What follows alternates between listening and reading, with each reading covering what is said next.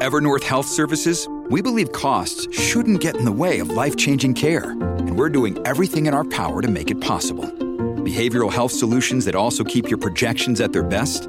It's possible. Pharmacy benefits that benefit your bottom line? It's possible. Complex specialty care that cares about your ROI? It's possible. Because we're already doing it. All while saving businesses billions. That's Wonder made possible. Learn more at evernorth.com/wonder.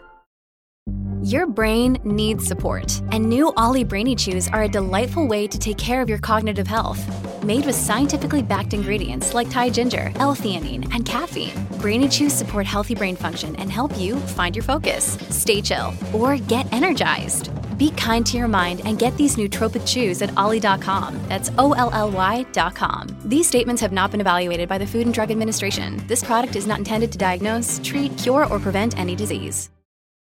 This episode is brought to you by Shopify. Whether you're selling a little or a lot, Shopify helps you do your thing, however you cha-ching. From the launch your online shop stage, all the way to the we just hit 1 million orders stage. No matter what stage you're in, Shopify's there to help you grow. Sign up for a $1 per month trial period at shopify.com/special offer, all lowercase. That's shopify.com/special offer. Welcome to the New Books Network. Hello, everyone, and welcome back to the Academic Life channel here on New Books Network. I'm your host, Dr. Dana Malone. Today, we'll be talking to Dr. Vicki L. Baker about her newly released book, Managing Your Academic Career, A Guide to Re-Envision Mid-Career. Vicki, welcome to the show. Thanks so much, Dana. I appreciate being here. We are thrilled to have you back. So we talked to Vicki about her previous book, and she's here to talk to us about her most recent, and we're really excited. So before we get too far into it, how about you begin by telling us a bit about yourself? Yeah, happy to. So as you mentioned, I'm, very much involved in the academic side of life. I'm a professor of economics and management at Albion College, kicking off year 16. I truly do not even know how that happened, but here I am. And I'm somebody who really focuses a great deal on understanding the faculty experience. In my life, I've been really inspired to try to understand my experiences, try to make sense of them, to think thoughtfully about how could I navigate them differently or better. And so my background really kind of brings together those areas, right? I have a PhD in higher education. I have an MBA with a focus in management, a second master's degree in management and organization from Penn State, where I also earned my PhD.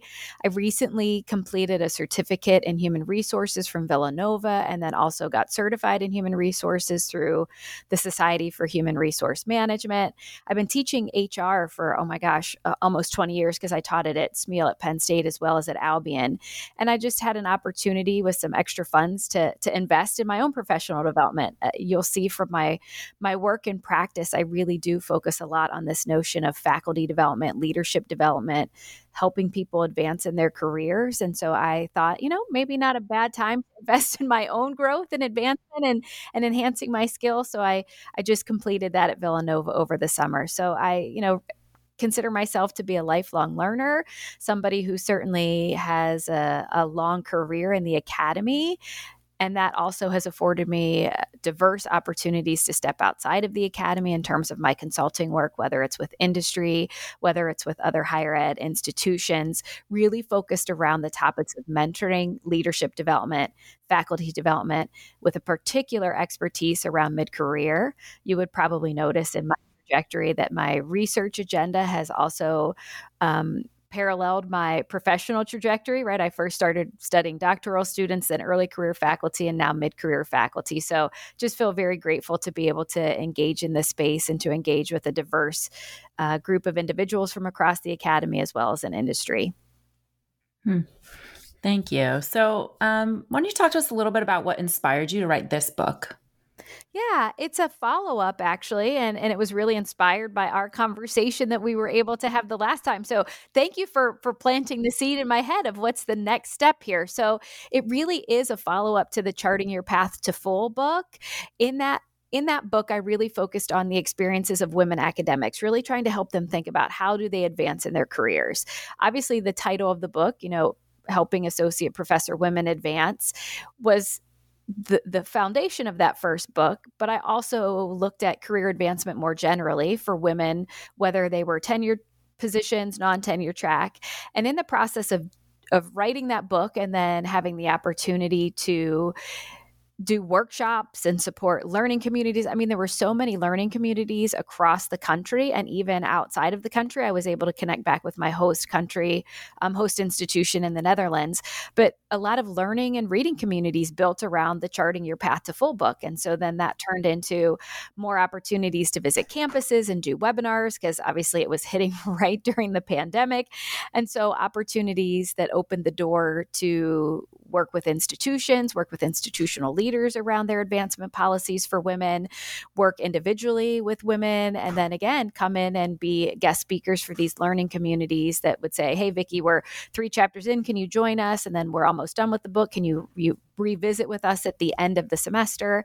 And so in the process of doing those webinars, I really started to think about, I need kind of a workbook, right? Something that would semi-mimic what I'm able to do, whether it's individual faculty coaching or whether it's through the webinars or the in-person workshops, or even if it's with the consultation meetings that I have with institutional leaders who are working to evaluate and assess their portfolio of faculty development.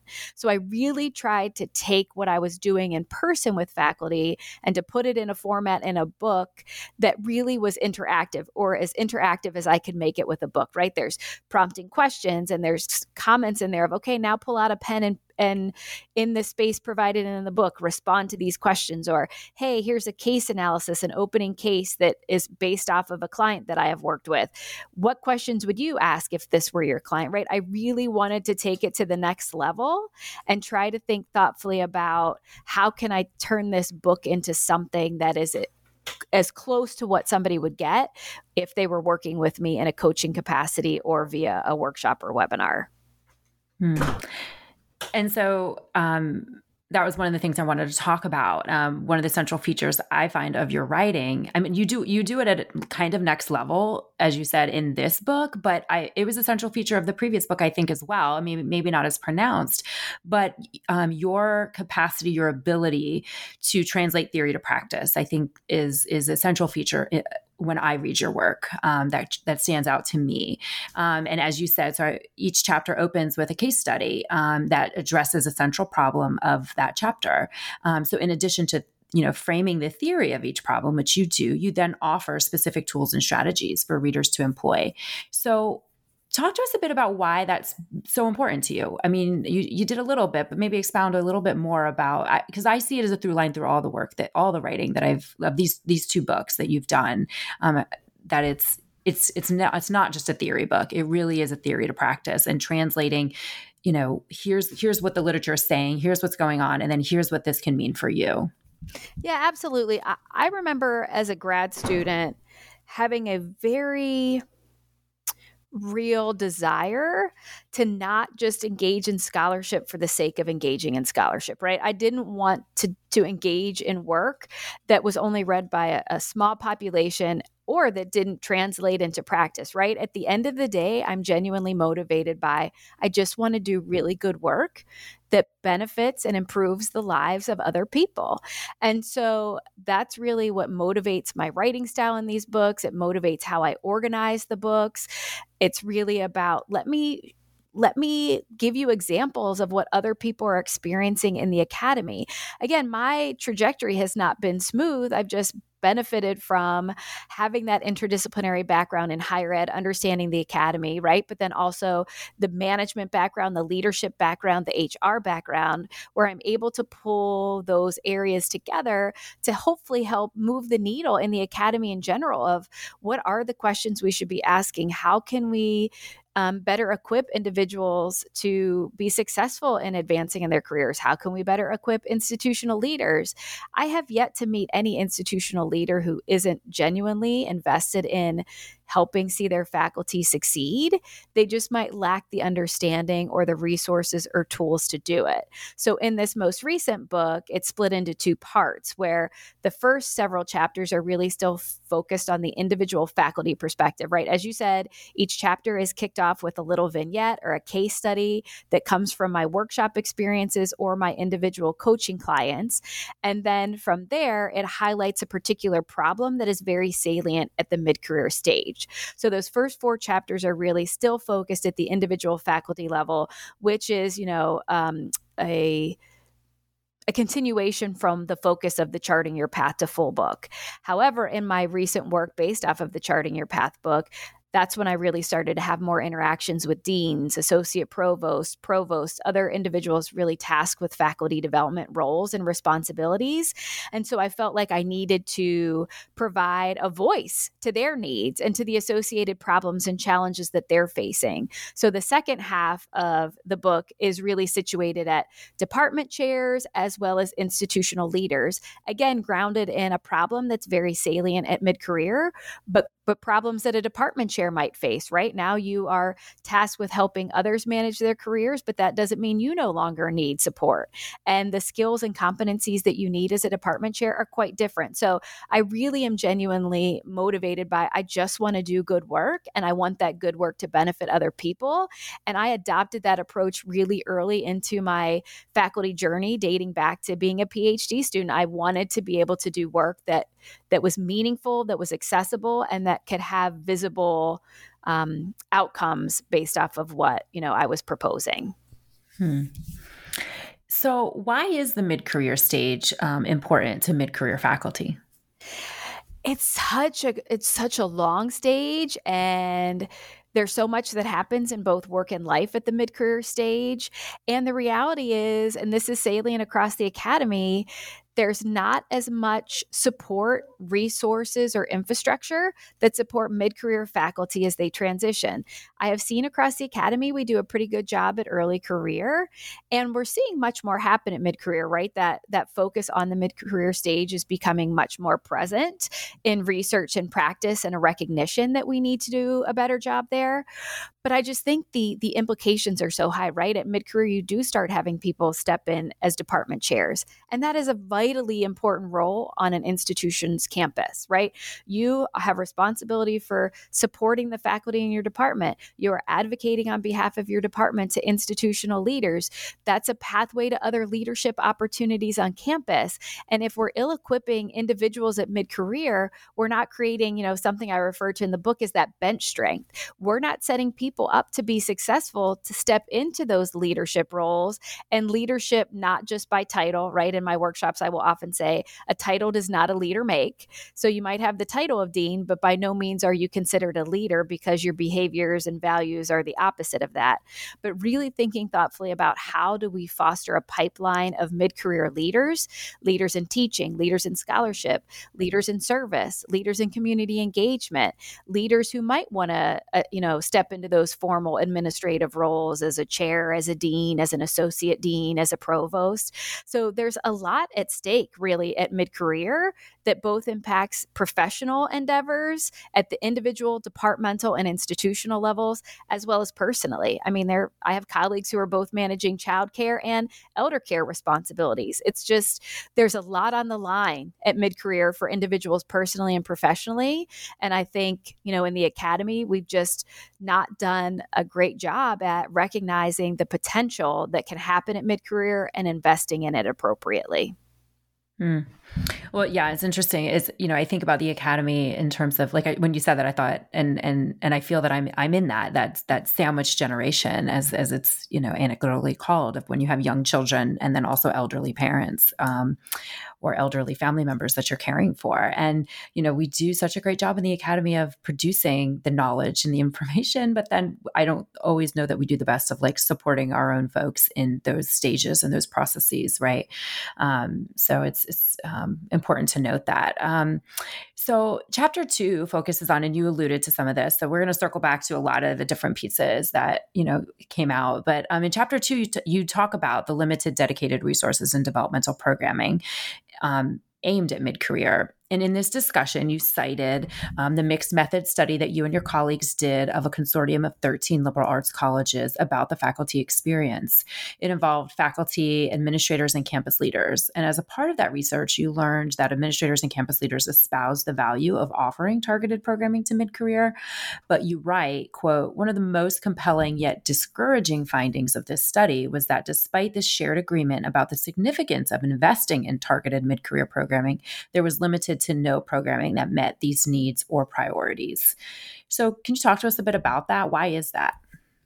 Yeah, that's a really great question. And if I had the answer, maybe I would be doing some other things outside of just focusing on the academy. Again, it's not for a lack of understanding. It's not for a lack of appreciation that there is a need. And I have, again, not found many, if any, administrators who don't have an interest in making that investment. I really think it comes down to not being sure what to do. And sometimes people get frozen in the I'm not sure what to do, and they opt to do nothing, right? Which is a problem.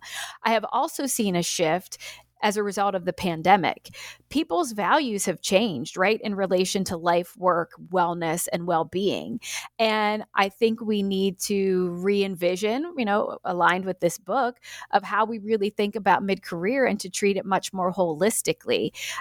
I just think people don't know what to do. And instead of trying to take incremental steps to change that, it's just easier to opt out for whatever reason. And that's, unfortunate. So I was really hoping with this book that I could give, individual faculty, department chairs, and institutional leaders and faculty developers, all of those voices are represented in the book. Here's some things to consider, right? Here's ways to assess your portfolio, because I have seen significant investments across the academy in faculty development portfolios. And there's a frustration among faculty, right? This is a waste of my time. I'm not going. Administrators are very frustrated because people aren't showing up despite the resources being invested. But I say, maybe they're just not the right investment. So I really was hoping through this book that I could provide some of those critical prompts, or what are some of those initial first steps to create enough momentum to get you moving in the right direction. It's not going to be corrected overnight. We don't have unlimited time and resources, right? But if we can start to get a handle of where we are and where we want to be, and meaning where we are now, living through a pandemic, because what faculty development needs are now looked very different 3 years ago. And I'm finding that over the last year, I've worked with many campuses, and a lot of what I hear from the academic leaders is, we have really burnout faculty, Vicki, and we need to recognize the burnout and acknowledge the importance and reality of that burnout. And we also need to help propel them moving forward to recalibrate so that we can be moving in a productive manner. And so I've been spending a lot of time with institutions this last 12 months trying to work towards that. But we're seeing new models of faculty development and leadership development that need to account for the realities of what has occurred because of this pandemic. Yes, and I'm seeing more books and I'm hoping to have some folks on the channel. I'm talking with some authors now about their books that are coming out on faculty burnout and understanding that. So it is a real need, and people are starting to really write about that in earnest. So agreed. One of the through lines that continues to strike me about your work and your writing is the way that you take quote unquote problems and you flip the script and frame them as opportunities. So you talk about the lack of dedicated resources and programming, as we're talking about, as an opportunity to take control of your own career progression. Would you talk more about that, and then maybe kind of unpack a bit of the post hoc year in review exercise that you cite that helps, that might help folks get jump started in that process? Yeah, absolutely. So, again, inspired by my own experiences in the academy recently of just trying to think about, well, what are my values? What are my priorities? What's going really well? What hasn't gone well? And to try to show myself some grace, to try to create some boundaries so that post hoc year in review, and as I describe it in the book and as I do in person, it's kind of like, your movie reel highlights. If you were going to see a movie trailer, what would be the highlights? Or if you were going to be featured on 60 Minutes, the year in review, and remind folks that that year in review highlights the successes or the triumphs of the year, but also highlights the, the human pieces of devastation of loss. And so it's just a really good idea to get a handle on where you are currently in order to get to where you want to go. So that post hoc year in review is someone creating that highlight reel, that movie trailer that both highlights what happened and occurred that was really successful, or that someone felt like they made the greatest impact, or that they felt like there was a really strong value add as a result of their engagement. If you were to write out the highlights of the year, what would they be? And I also encourage individuals to don't discount the personal, right? That needs to be included. It cannot just be about professional. But then also, what happened that was not a highlight for you, right? That is a good gut check for us, or a wake-up call. And I then ask them to look at what they have in each of those areas. And do we start noticing any trends? On the side of the positive, do we see certain contexts that we're engaging in, or in certain collaborations, or with certain people, or in certain settings? What are we seeing that we might be able to identify as trends that can help us think more strategically and intentionally about the future types of engagements we want to be engaged in more often? Then if we look at the negative side of the house, or the highlights that we would say, yeah, they're highlights, but they're not ones that are really noteworthy or that I'm particularly proud of, do we see some commonalities there? Again, maybe it was a high incidence of invisible labor, particularly for our women faculty and faculty of color and women faculty of color. Are we seeing just an overabundance of overwork, overstress, a lack of wellness? Again, what trends, patterns, themes do we see emerging from that side? And are there ways in which we can engage as individuals to take some agency over that, right? I help them think about, are there things that we're noticing on this list that we can come up with a strategy to sunset? Maybe you don't need to be involved in that anymore. Maybe that's not a priority for you. Maybe it was a year ago, but now it's not. So if it's something that you can eliminate from your to-do list, great. Let's think about a strategy of how to do that thoughtfully and professionally.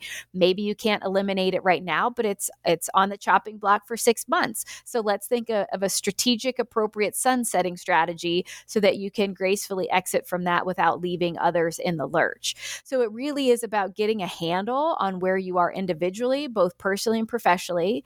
What would you list in that highlight reel, or that 60-minute special of a year in review, or the Time Magazine featured year in review that's about you?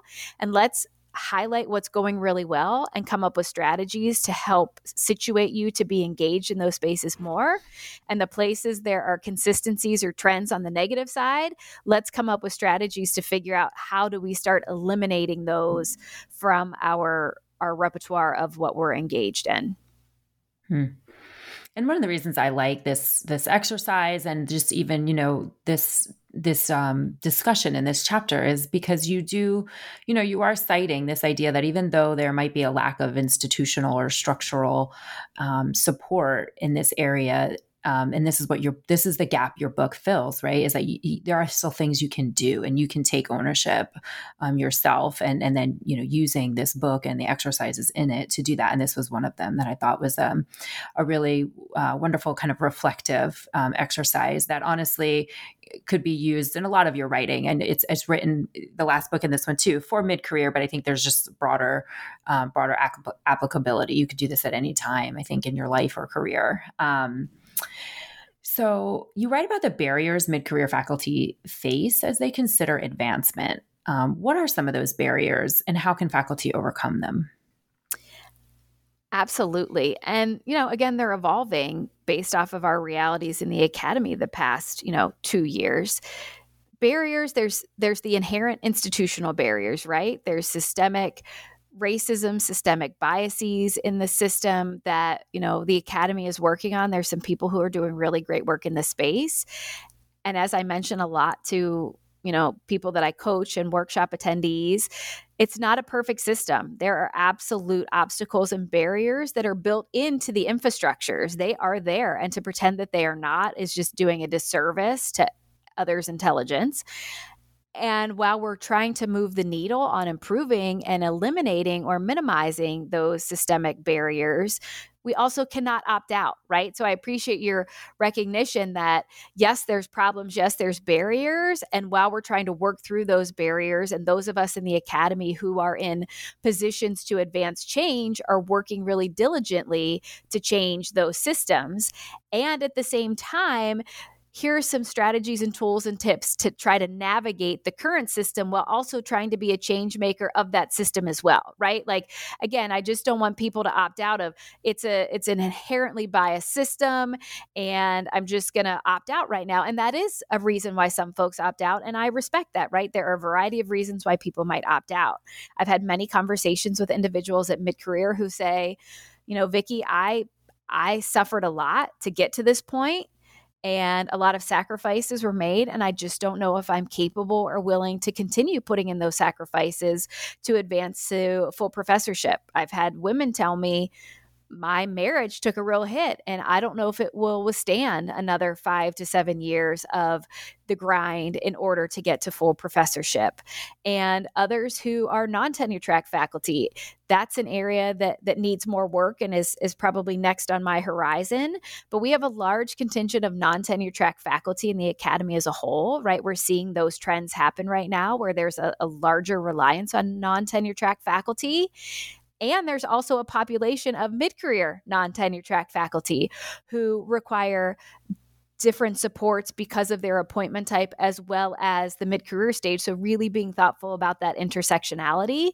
And then add to that, right, we're seeing a lot more women and faculty of color and women faculty of color in those contingent or non-tenure track faculty positions. So you've got all of these intersecting realities that just require new, thoughtful, innovative, relevant, timely models of how we can better support people. So those are a lot of the barriers that I'm hearing, right? The systemic, institutional level barriers, the individual level, and barriers might not be the right word, but the realities of people's existence and what they are or are not willing to continue to engage in if it requires them to jeopardize their health, their wellness, their well-being, their family time, right? The values.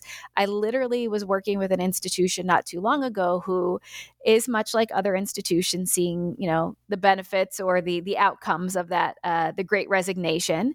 And they've been an institution, a research institution who kind of, approaches life of, people would be lucky to work here. They would be lucky to be a part of this institution. And yet they were seeing a mass exodus of faculty and staff, particularly faculty and staff of color. And I finally said candidly to them, your employees are communicating their values to you with their feet. And maybe it's a good time for you to start recognizing that this isn't a field of dreams. If you build it, they will come. And aren't they just lucky to want to be here? They don't see it that way anymore. And they're definitely seeing a disalignment between their individual and personal values with the institutional values you either espouse or the values that are the reality in everyday life. But you should see this as a wake-up call because, again, these individuals are clearly communicating their values to you with their feet. Yes. And you write about this. So one of the things that I do like, again, about your work is another central feature is the way you address issues of equity, as you're talking about right now, especially as it relates to women, academic mothers, and faculty of color, and women faculty of color. You highlight that regularly in both books. And so in chapter 4, where you focus on executing individual career advancement plans. I like that you frame this not just as an individual issue, because you highlight the need to re-envision the processes. And you write, quote, their experiences, meaning this group, and resulting career losses will not be countered with short-term fixes. It is time for a reckoning about where work happens, how it is defined, and what is considered a contribution across the academy. So would you talk more about that? I mean, we're kind of on this idea of this isn't just an individual problem. It's not just like an individual's problem, and it's not just an individual institutional problem. Like, this is an issue for the academy as a whole across the field, especially like this idea of the reckoning of equity. Like, it's just like we can't deny it anymore. And so I don't know if you have any more to say about that. I wanted to even just wanted to make sure I brought that quote in because I love that you too often, people make these systemic issues individual issues. Like, if you just do this and this and this. Now, granted, we are individuals navigating institutional cultures and systems that we need to navigate. I mean, we are navigating them, and we need tools to navigate them. But making systemic issues into individual problems only is a problem. And so I like that you do both. Like, you're addressing, here are the things you can be doing and taking control of your own career, and also a call to the field as a whole. Like, we need to be doing better. Yeah, absolutely. And I really try to be intentional and deliberate about that, because I don't want to send a message. Like, there are some people, right? Whether you're a woman faculty of color, or other faculty of color, you could be doing everything right and it still doesn't work for you, right? So I don't want to send the message of, if you just work a little harder, right? Just work a little harder, work a little smarter, put in some more time, it will work out for you. That's not true. And I don't want to have to be asking people to work harder. There's nothing worse than feeling like you're walking in mud, trudging uphill, right? And that's some people's experiences. So yes, we need to focus on what we can control, right, as individuals. And we can control our narrative and how we communicate that narrative. We can control the steps and strategies that we employ as we try to understand who we are as scholars, as teachers, as individuals, right? That is our responsibility. A quote that I often use in my workshops is, it is your responsibility as individual faculty to manage your career advancement. It is also an institution's responsibility, an institutional leader's responsibility, to make sure that they are providing you with the resources and the support in order to successfully manage your career, right? I will often say to institutional leaders, great, you expect faculty to be excellent, the traditional teaching, scholarship, and service. And in that book, I work individuals through kind of that visual assessment. I go, but then in your faculty development portfolio, show me where you have supports that help people be excellent teachers. Show me where you're supporting scholarship. Show me where you're supporting service. And I've yet to be at an institution with institutional leaders who don't go through that activity of kind of creating that quick little visual catalog, right? A visual summary of, okay, here's the areas we expect people to be excellent. Now let's look at what we offer on our campus in terms of support, resources, professional development that allow people to meet that expectation. And I do think that is an institutional responsibility. So I got to manage my career, but I also it's a reasonable expectation that my employer would provide the supports in which they expect me to be excellent, right? Like it's reasonable if I need to be good in these areas that I could conceivably get support from diverse stakeholders on campus that would help me to achieve that level of excellence that is expected across those areas. And I think the same for staff, right? So if I'm a academic staff member and I'm expected to engage in, let's say, operations and personnel development or management or leadership or strategy, that I could also look at the faculty and staff development and the resources and professional development available on my campus.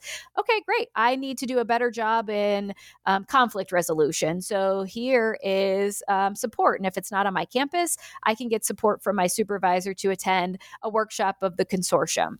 But again, I think individually we have responsibilities, but I very much work intentionally and deliberately to highlight institutions and institutional leaders also have a responsibility. It should not be a simple statement of, you just need to try harder and it will work, because we have systems in place that just do not allow that to happen.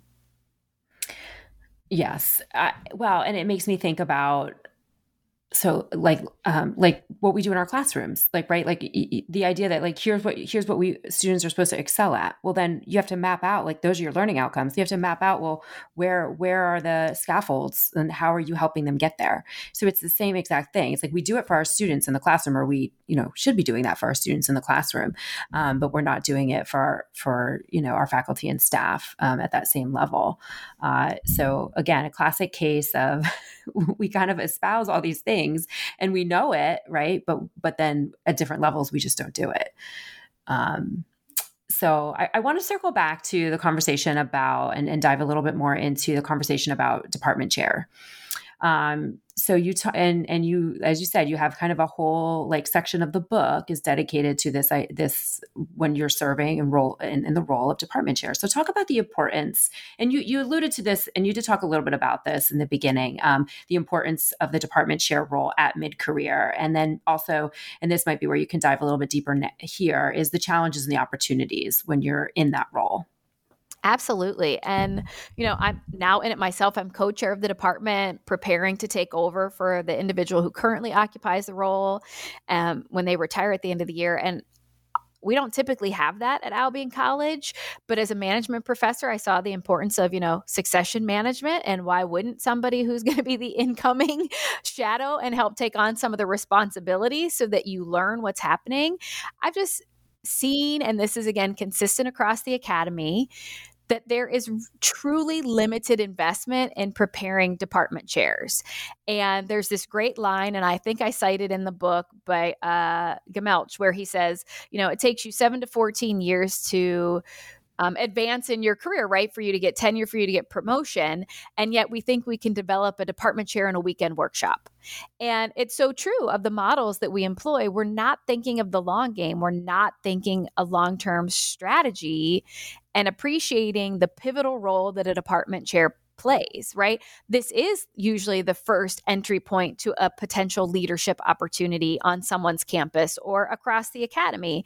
And oftentimes when people are put in this role, I've seen more than not, it's a turnoff, right? They think after I'm done with my rotation, no thanks to any more administrative work, because people were so ill-equipped and under-supported and overtasked that it's just a big turnoff. And we're missing an opportunity to really think strategically about the criticalness of that role for departments, for the students engaged in those departments, but also as a potential pathway for other future leadership opportunities.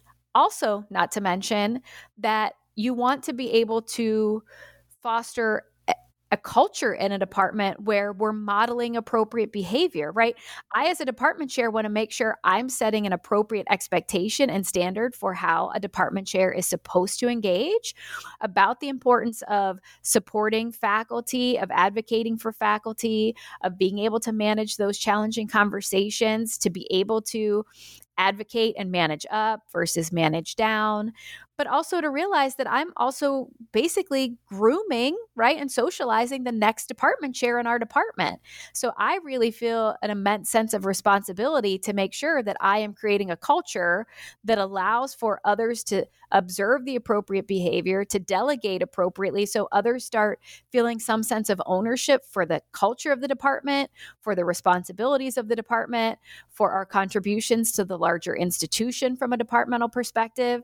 And that's, me doing that individually. That's not because I'm getting support at my institution or that I've even seen comprehensive models anywhere across the academy. So I'm not being disparaging about my current employer. I'm just speaking about, the realities of the academy. There's just a major missed opportunity with this position on a campus, and thinking the long-term game, and also how this position really sets the tone for the culture and for what it means to be a department chair. And, I just don't want the lesson to be, I learned what not to do as a department chair from my previous department chair, and that's your only model. Again, I just love the comment about, and yet we think we can develop a department chair in a weekend workshop.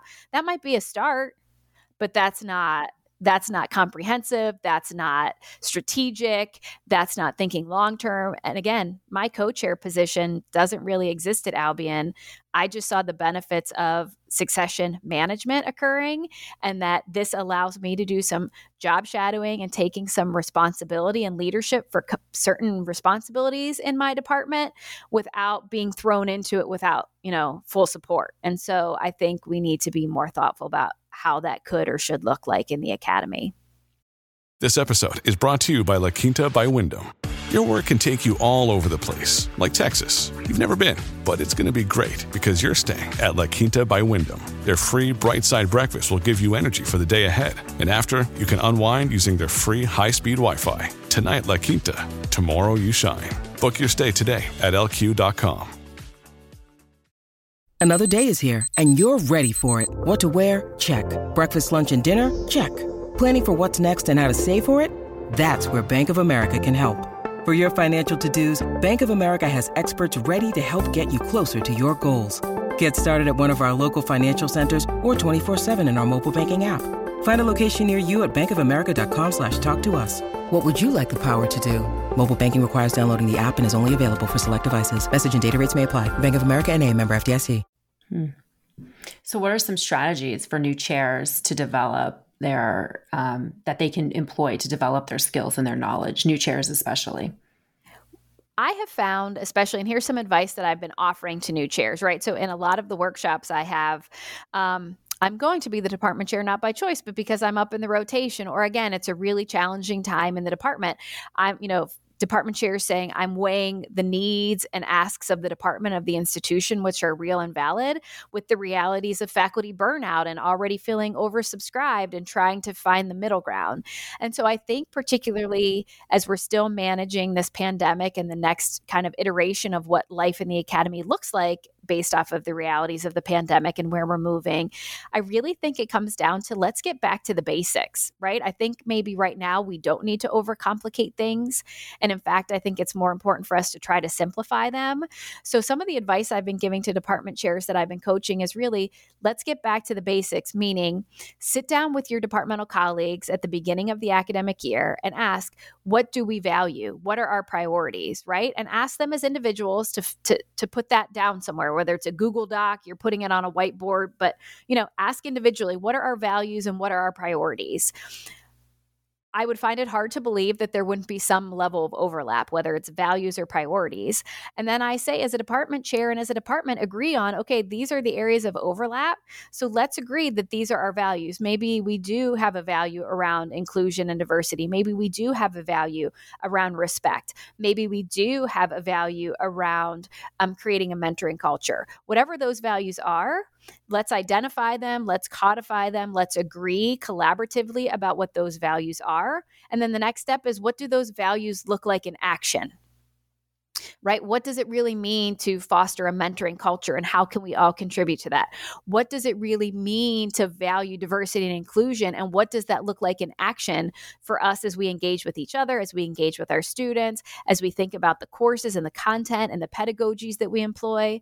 But I really think, a lot of institutions, a lot of departments just feel right now that they're kind of directionless, right? Because so much has been upended as a result of the pandemic, and just trying to, again, recalibrate and reprioritize. So I really think a critical, important conversation, and that's, department chairs should be having it, but that's also applicable to deans, associate deans, provosts, right? Like, what are our values? What are our priorities? And what do those look like in action?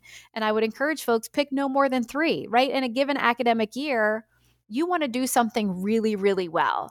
And you're not going to be able to do that if you have a list of 20 priorities that you think you can execute on in a given academic year, right? That's just not possible. So I say pick the ones that are most important, the most salient, the ones that you feel you can move the needle on most effectively, and focus there. But I think, we just need to get back to the basics and have some of those critical, fundamental conversations at the beginning of the year. And that also helps provide department chairs with some background that if somebody's not living up to those espoused and agreed upon values and priorities and what they look like in action, that does help provide some accountability that was collaborative accountability, right? That's not me telling you should value inclusion and your behavior is not aligned with that. No, I'm holding you accountable for the values and priorities that you sat in the same room with our other colleagues and agreed that this was important and this is what was going to represent us. And now you're falling short on that, and I need to find out why and what we need to do differently. But I find that collaborative approach also provides some accountability measures for the department chair to try to be able to, again, ask people to rise to the occasion. Well, and along those same lines, you write about, I think there's a whole chapter about how do you still advance your own career when you're serving as department chair. And one of the strategies you cite is delegation. So could you talk a little bit about the role of delegation as a department chair and the opportunities that it affords you and others in your department? Absolutely. It's really, again, modeling the behavior, right? I think there's a bad habit that happens more than not. I've seen it at my institution and I've seen it across other institutions. this feeling that, the department chair is responsible for everything, right? They're the ones that need to manage assessment. They're the ones that are responsible for onboarding and socializing new faculty to the department. They're the ones that are responsible for, representing the department at admissions events or sitting at the table with institutional advancement with a donor. And I don't think that's accurate, and I don't think that's sustainable, and that's just not an appropriate department chair model. So it's a tough task to figure out what is and is not something that can be delegated. But I think it becomes a matter of kind of identifying what I call those low-hanging fruit, right? Like, so for instance, an example would be at the beginning of the year and maybe that first department chairs meeting, there would be a conversation about, hey, here's the upcoming admissions visit calendar, right? This would be important in a liberal arts college because their admissions visits and faculty are asked to come to those admissions visits to represent their departments for, prospective students or admitted students. And again, I don't think it's a reasonable expectation that the department chair would be the only person that attends those meetings, right? And so I think it becomes a matter of, okay, as a department chair, hey, here's the upcoming 8 admissions meetings that we know for sure are on the calendar right now. These are the dates and times. Let's think in the department who can attend on behalf, right? So that it's a spread distribution of that work labor. And also the department chair would sign up for 1 or 2 of them as well. But I think it's important, or hey, we know every year that these reports are due at the institutional level, whether it's the department chair evaluation, whether it's the assessment report, whether it's the year-end report, right? Maybe some individuals, particularly who are newer to the department, might not feel comfortable or equipped to be an effective representative of the department at an admissions event because they haven't been there long enough. So maybe they opt out of that opportunity to help contribute to the department, but instead maybe they can help draft certain sections of these different reports, or they can reach out to departmental colleagues and ask them for their summaries, and they compile the summaries and organize them. So I think it's a matter of kind of sitting down and identifying those common asks that happen every year, or those common needs that happen every year. And as a collective, have conversations about who is available to take on what. And then if you start seeing individuals not stepping up, then maybe that's a different conversation of just asking them, hey, I'm going to assign this task to you. But that, again, is about modeling the appropriate behavior of a department chair, setting the standard. And that's what I've been starting to try to do in my department, particularly looking ahead to next year when I am the full-time chair, not just co-chair. But again, it shouldn't all fall on me. We should all be engaging in the collective responsibilities of a department.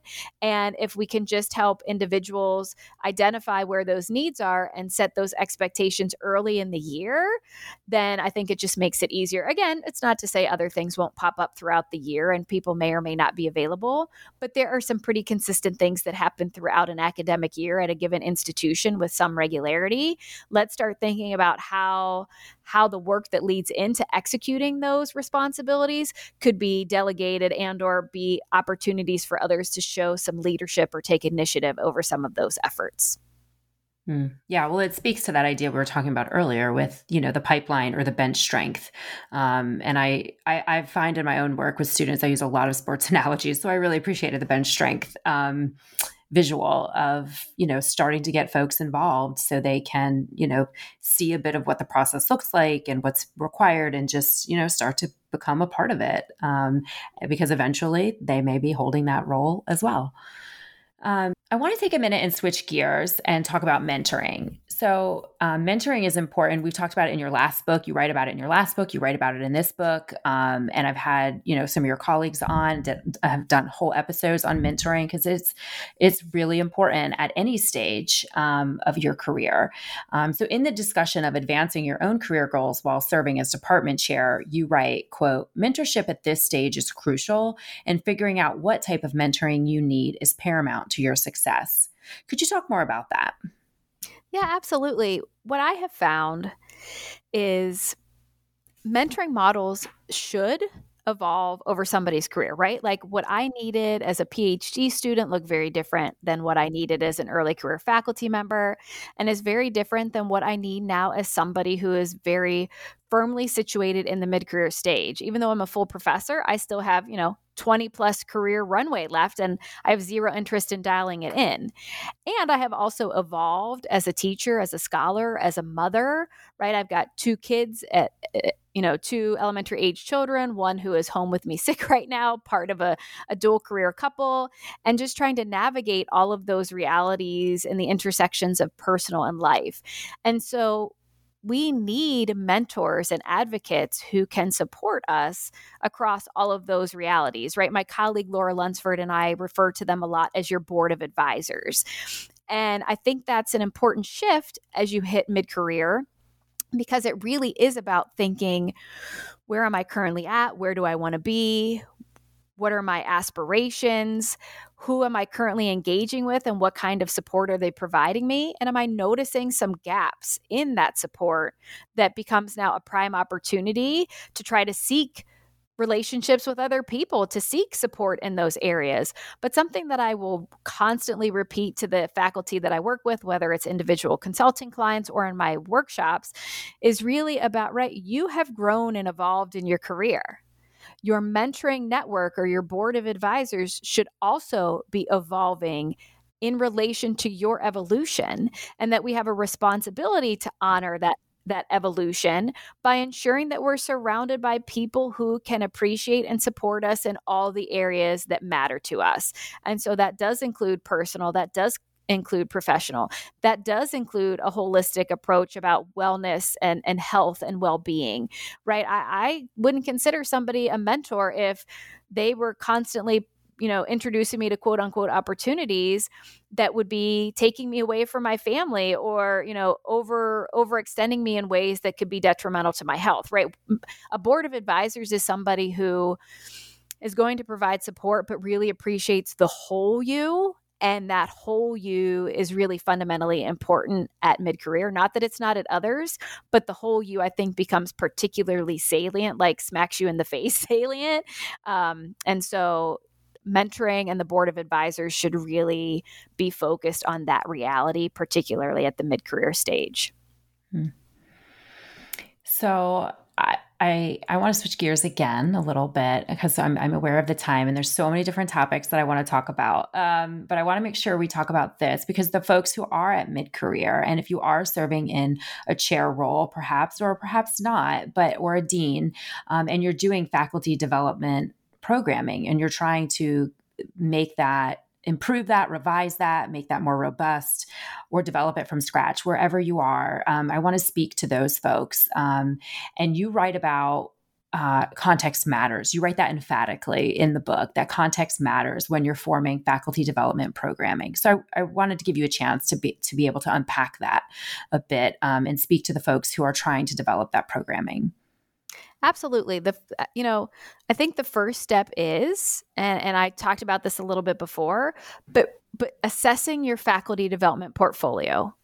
And when I say assessment, in the academy, we think of, student learning outcomes and satisfaction. And certainly satisfaction with your faculty or leadership development programming is important, but that's not all. There's a lot of time and energy and finances that go into faculty development. And so making sure that it is the right investments is really important. So I think sitting down and thinking about, again, what are those areas in which we expect faculty to be excellent? What are those areas in which we expect academic staff to be excellent? And then we, put that in a table, and then we think about who or what has faculty or academic staff responsibility. Is it human resources? Is it a faculty development committee? Is it the provost office? Is it a unit on campus? Is it the Center for Teaching and Learning? But make sure that you account for all of those key players, whether they're individuals or entities. And literally, it's a check the box, right? We've got the columns that are the headings of the areas that we expect faculty or staff to be excellent. And then on the, for each row, it's going to be the CTL or human resources, and literally start checking boxes. But there's got to be an understanding of, again, where we currently are that helps us to get to where we want to be. There's nothing more humbling than that visual summary, because I've met with people and they're like, oh, we do a good job across those areas. But then once they go through that activity, there's a realization, okay, maybe we're not as good as we thought we were. And I don't do that to embarrass anybody. I go, you need to have a realistic view of where you currently are and where you're putting that money, right? You are investing. I've seen some pretty significant financial investments, and for them to feel like they're not seeing a return on that investment is not great, right? Nobody wants to feel that way. And the faculty are feeling underserved, yet there's this robust offering of programs. They're just not the right ones. And so I think for anybody who's either starting fresh or feels like they need a refresh, that activity is a really good one to get that visual, quick summary and an accounting of where you are. So then you can figure out, are these the right investments? Do they take into account career stage nuances? Do they take into account disciplinary considerations? That's what I mean by context, right? Do they take into account the institutional mission and values that you espouse to be important?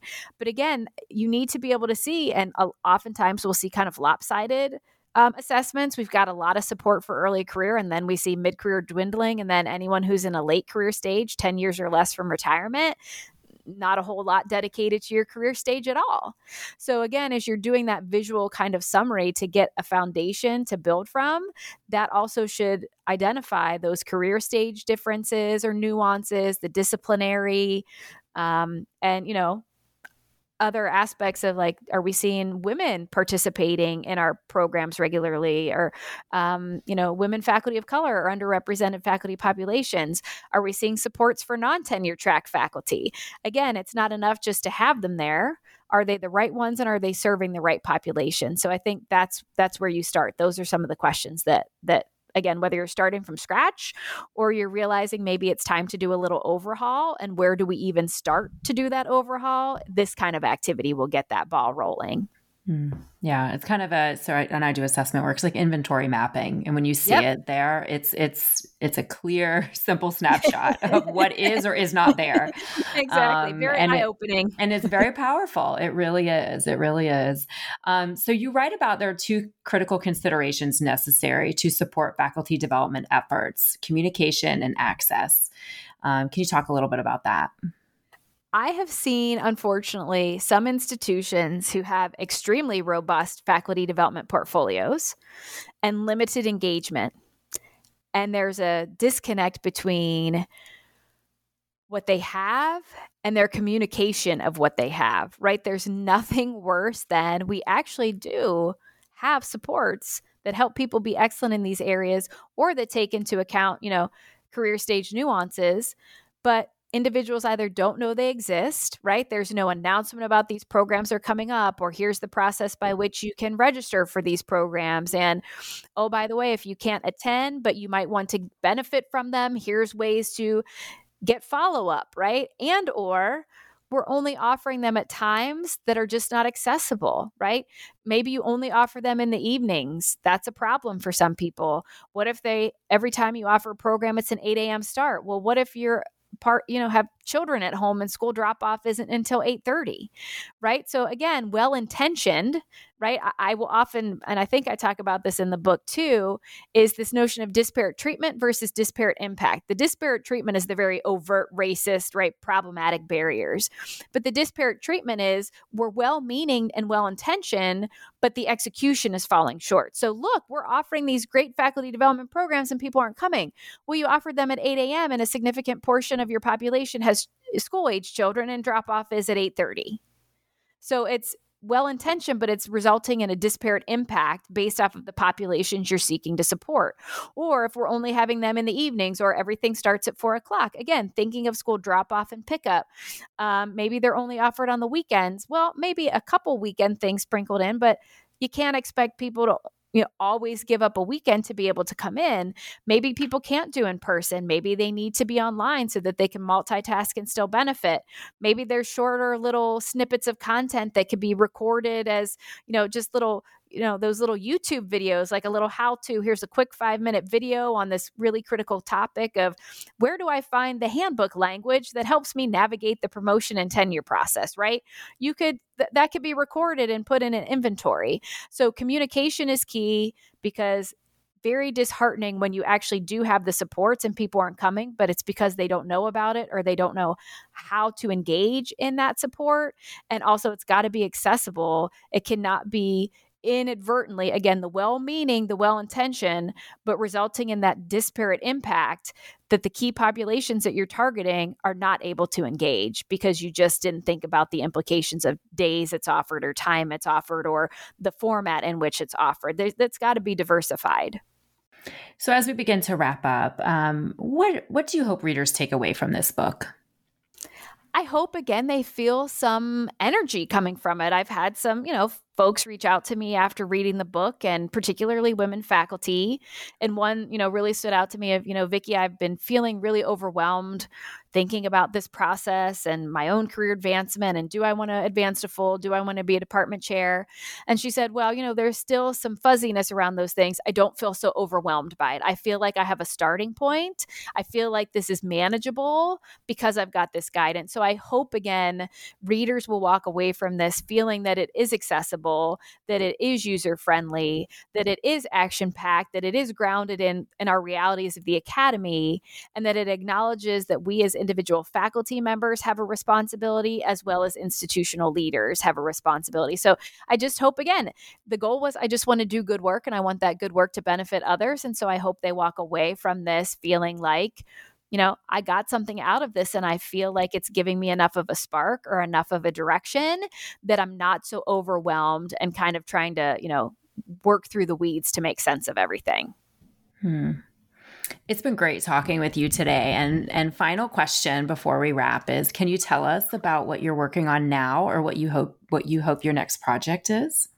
Absolutely. And again, you're good luck for me. So, this is why I want to make sure we ask it. I know this is a good question. And hopefully, in another 2 years, maybe I'll be on here and we'll be talking about the next. I alluded to it a little bit earlier. I'm really keen on doing a deep dive in non-tenure track faculty at mid-career. That is such an underserved and underserved,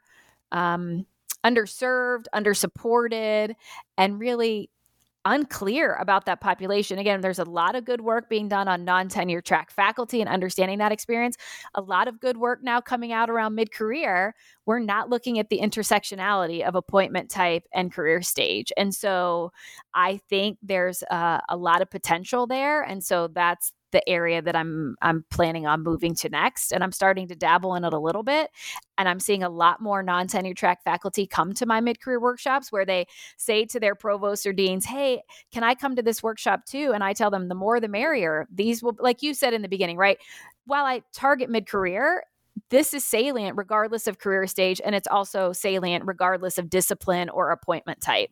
I try to give specific strategies at mid-career, but I really think there's a need to just better serve that population of faculty. And so that's where I'm going to be headed next. Great. Thank you. Vicki, thank you so much for being on the show today and talking with us about your new book, Managing Your Academic Career, A Guide to Re-Envision Mid-Career. Thank you, Dana. I really appreciate it. It was wonderful. Thank you. I'm Dr. Dana Malone. This is The Academic Life, and you've been listening to New Books Network. Please join us again.